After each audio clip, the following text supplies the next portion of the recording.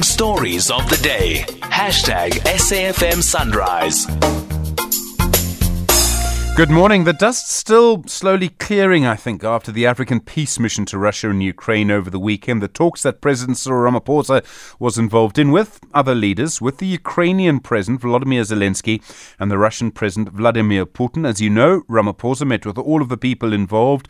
And of course, there's the story around the plane carrying his support team and part of his protection detail that was stopped in Poland and not able to proceed further. Vincent Magwenya is the spokesperson for the presidency. Vincent, good morning. I hope you've had some sleep after that weekend. Good morning, Stephen, and good morning to the listeners. Yeah, we've recovered from a very busy weekend. Nonetheless, it was a successful weekend because it got us started with respect to getting talks underway. So, I mean, no one can look at talks like this and immediately say they will lead to peace or not. But do you think some progress they were, let me use the word, they were constructive? Stephen, if you just go back in history, the Korean War, the negotiations to resolve the Korean War started in July 1951, and those talks ended in July 1953. It took over 500 meetings, and there were gaps in between. And so when you're dealing with such an intractable conflict, what you want to do is to get started. You want to get started with some kind of guide, and that's what the president has referred to as the 10-point plan. And you want to get started with confidence-building measures to get parties on the table and to get parties talking.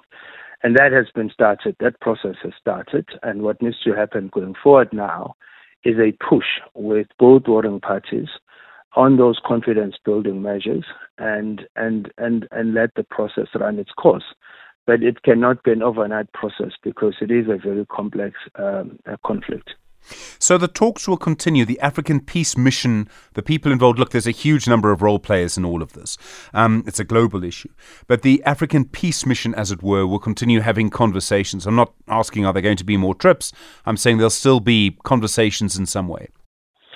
Stephen, the agreement with both President Zelensky and President Putin is that there will be further engagements, and that's going to happen fairly soon. As you know, there is the upcoming Russia-Africa summit, which will be hosted in St. Petersburg.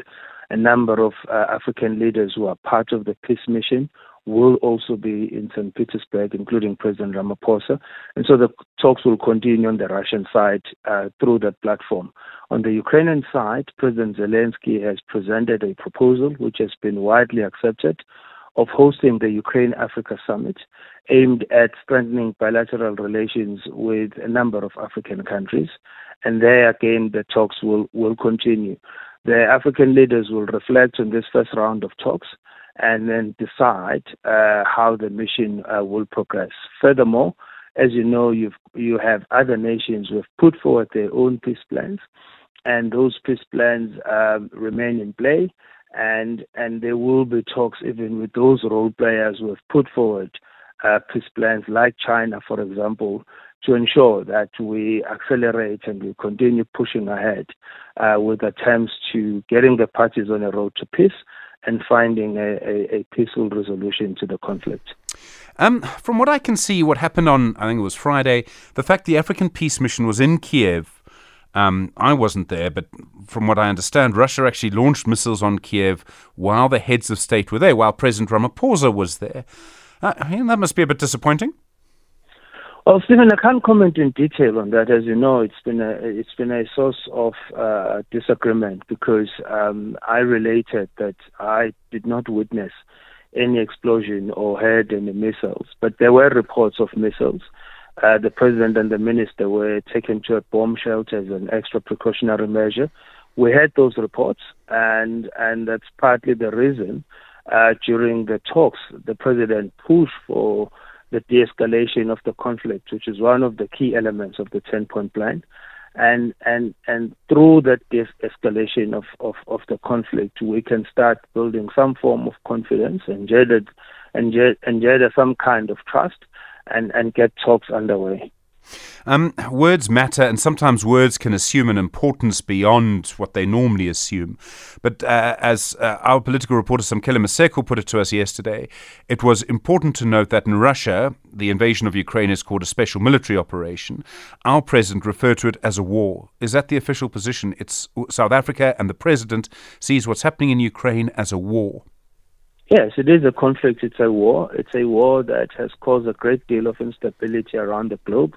It's a war that directly impacts us as the African continent with respect to accessing grain and fertilizer. We now have an ever-increasing threat of food insecurity as a result of that conflict. And so, yes, it is a war, and we see it as a war. The support plane that got stuck in Poland, and Vincent, you'll have seen a huge amount of commentary on this. As we understand it, around 90 security personnel, not more than 100 security personnel for the president. That is a much larger security detail than the security details for the other African leaders who are part of this peace mission. Why was that? Were we providing support for them as well?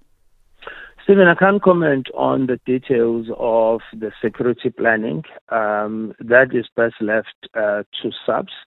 The assurance that we gave, based on our experience once we arrived in Kyiv, is that at no time was the president's life under any threat whatsoever. We arrived safely in Kyiv, and we departed Kyiv equally just as safe. There was collaboration between our security personnel as well as the Ukrainians.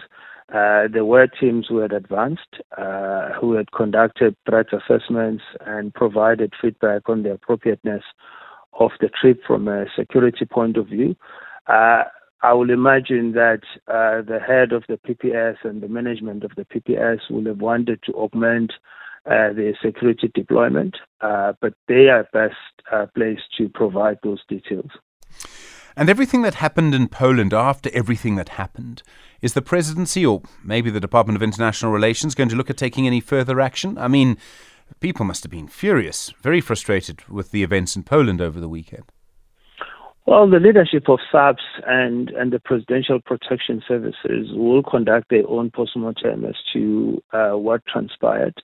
That will obviously be fed through the Department of International Relations and Cooperation.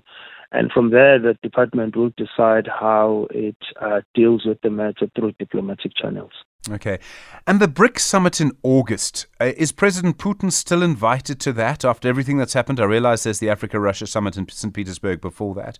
But the BRICS head of state summit still scheduled for August, still, as far as I know, scheduled to be hosted here in South Africa. And it's supposed to be an in-person summit. Is that still the case? Is President Putin going to come here in person? Stephen, the BRICS summit, as things stand, will be hosted in South Africa. South Africa will be chairing the summit. We've also invited African heads of state because we have a desire and intention to Africanize BRICS. We're expecting the attendance of various heads of regional bodies from around the world, including countries that have expressed their interest in being part of the BRICS club of countries. All heads of states were invited and expected to attend, but as you know, we have an ICC warrant matter with respect to President Putin, and there is a diplomatic process that's currently underway to find a resolution to that issue. And by the time we host the summit, that matter will be resolved, and the president will have made an appropriate announcement in that regard. So there's a diplomatic process underway with Russia. Well, we've communicated this before. There's been a process that's been underway to find a resolution to the issue. As you know, South Africa has legal obligations with respect to its signatory to the Rome Statute, and so that cannot be ignored. Equally, Russia is an important member of BRICS, and so we need to find a solution to the matter. We cannot abandon our legal obligations. Equally, we need to handle the matter with the sensitivity it deserves.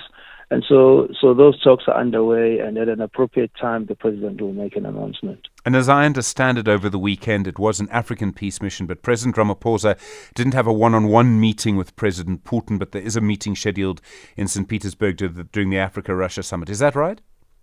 No, they did have a bilateral meeting. They did have a bilateral meeting, and there is one scheduled at the end of July, ahead of the Africa-Russia summit, as you correctly point out. And at that meeting, they did discuss the BRICS cooperation, but they also did discuss the need to have a very successful BRICS summit. As you've pointed out, this will be the first summit to be held in person after the COVID-19 pandemic. And it's important that the summit is successful. And so all BRICS member states are committed to the success of the summit, including Russia. Vincent Magwenya, thank you very much indeed for your time. Spokesperson for the presidency after a very busy weekend and another busy day because there is another state visit to South Africa today. You with SFM leading the conversation. Good morning. At 7 o'clock, Outsurance will go out of their way to try and save you money on your car insurance. If they can't, ask for 500 Rand. SMS out to 38462. Now that's good news.